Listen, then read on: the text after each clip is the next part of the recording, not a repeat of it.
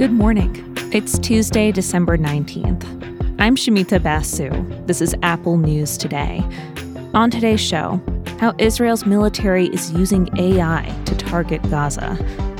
The Tennessee woman who was denied an abortion and is now running for office. And how kids are making the case for holiday gifts using corporate slide decks.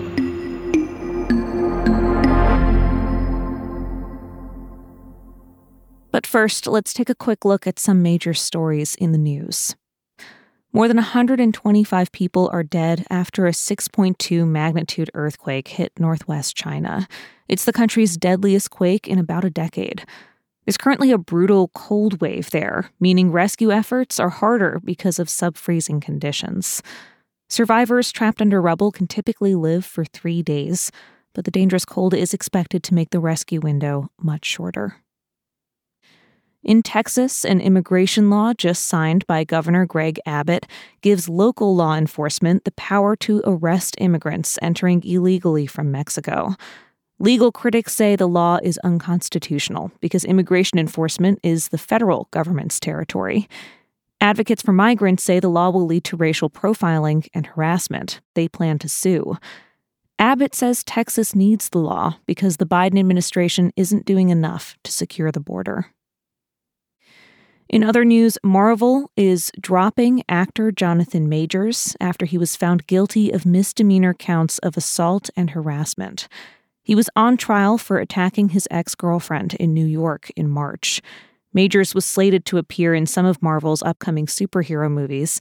He could face up to a year in prison. And there's a massive volcano erupting in Iceland. Scientists are watching this after weeks of seismic activity. The BBC spoke to Hallgrímur Indridason from Icelandic broadcaster RUV.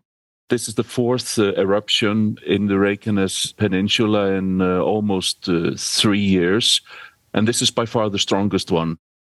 Early indications are that the eruption isn't expected to destroy any homes, and there's no sign that the smoke will disrupt international flights. You can see some striking images of the eruption on the Apple News app.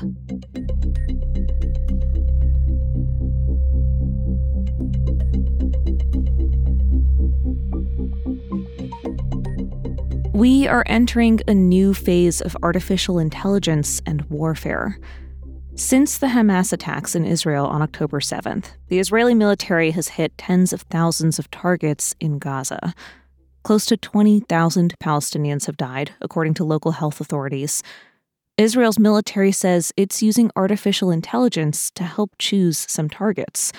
But critics say the system is unproven and potentially dangerous to civilians. Heidi Clef, an AI expert at a technology security firm, told NPR about the risks. You're ultimately looking at imprecise and biased target automation that's really not far from indiscriminate targeting. Israel's AI system is called the Gospel, and the idea is that it can search through massive troves of data to help identify enemy targets 50 times faster and with more accuracy than human intelligence teams. It's not clear what information the system uses exactly, but one expert says it could include cell phone messages, drone footage, and satellite imagery. But that information can be misinterpreted or misleading for a human or an AI system. Beyond the technical questions, there are ethical ones. Clef, again speaking to NPR, worries that an increased use of this technology will complicate questions of ultimate responsibility.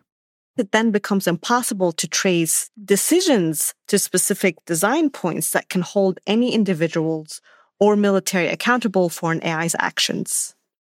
Israel's military has said in the past that the Gospel AI system makes recommendations, which are then reviewed by humans before strikes are launched. Debates over the promise and risk of AI are happening in many areas, but when it comes to its use in war, the stakes are especially high. That's why experts are watching the use of AI in Gaza and in other conflicts and urging military leaders to use the technology carefully.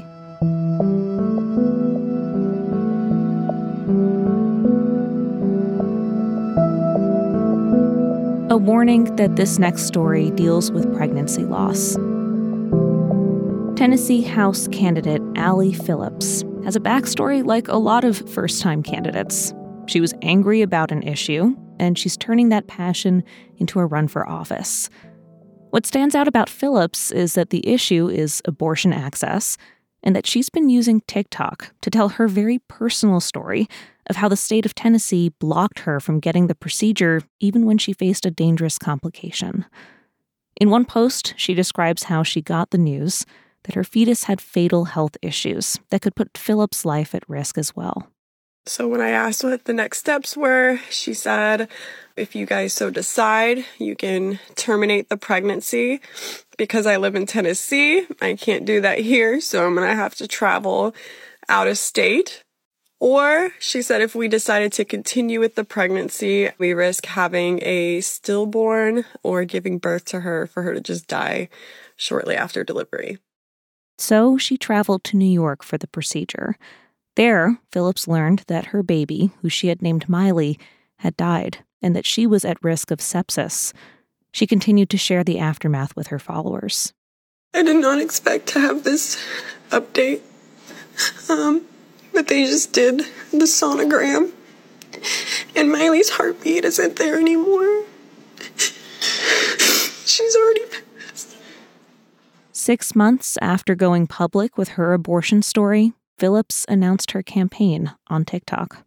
We are controlled by these legislators who are pro-life and think a unborn fetus has more rights than a living, breathing person. How do I change that? Well, I decided that I'm going to run for my House district. Elle magazine recently wrote about Phillips and how abortion bans are motivating women across the country to run for office.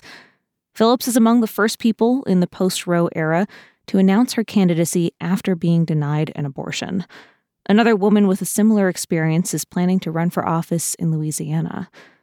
Some candidates are using TikTok to share their deeply personal and emotional stories, to fundraise for their campaigns, and to reach voters in a whole new way.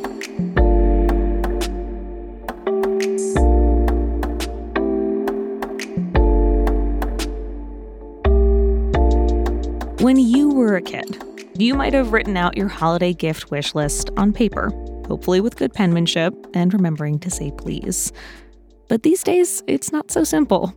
Kids are taking a cue from corporate America, presenting their wish list as a slide deck.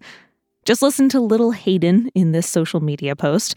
She's standing in a pink tracksuit, gesturing to the slides behind her on the TV screen. Presenting Hayden's Christmas list. Did you stick to a budget? What's a budget? Next! The Wall Street Journal reports on this trend of kids creating decks to persuade their parents to buy them presents. Jenna Bush Hager recently talked about this on NBC. Her 10-year-old daughter put together a deck when she wanted a kid-friendly debit card. She did a PowerPoint presentation on why she was responsible enough now and what chores she would do and how she wanted to learn how to save. My gosh. And how she wants to buy presents for her siblings at Christmas on her own. She said the kid made some good points and it worked. The Journal also tells the story of 11-year-old Ben, who prepared a 9-page deck telling his family about NBA jerseys and Xbox games that he wants. 12-year-old Abby put together 29 slides asking for things like velour track pants and skincare products. Now, this trend is not news to companies that make slide deck software. Canva has holiday wish list templates. It says they were used more than 3 million times in the month leading up to Black Friday. Now, not all parents are on board with mixing holiday fun with corporate slide decks, but some parents told the Journal they see this as harmless, a tech twist on the old-fashioned wish list. Maybe even good practice for future negotiations and presentations, even if the kids don't get everything they want. You can find all these stories and more in the Apple News app. And if you're already listening in the News app right now, we've got a narrated article coming up next from Bloomberg Businessweek. It looks at the problem of online manipulation of real people's photos to make fake nudes. Law enforcement is way behind the deepfake technology here, so a group of young women who were victimized decided to fight back in their own way. If you're listening in the podcast app, Follow Apple News Plus Narrated to find that story, and I'll be back with the news tomorrow.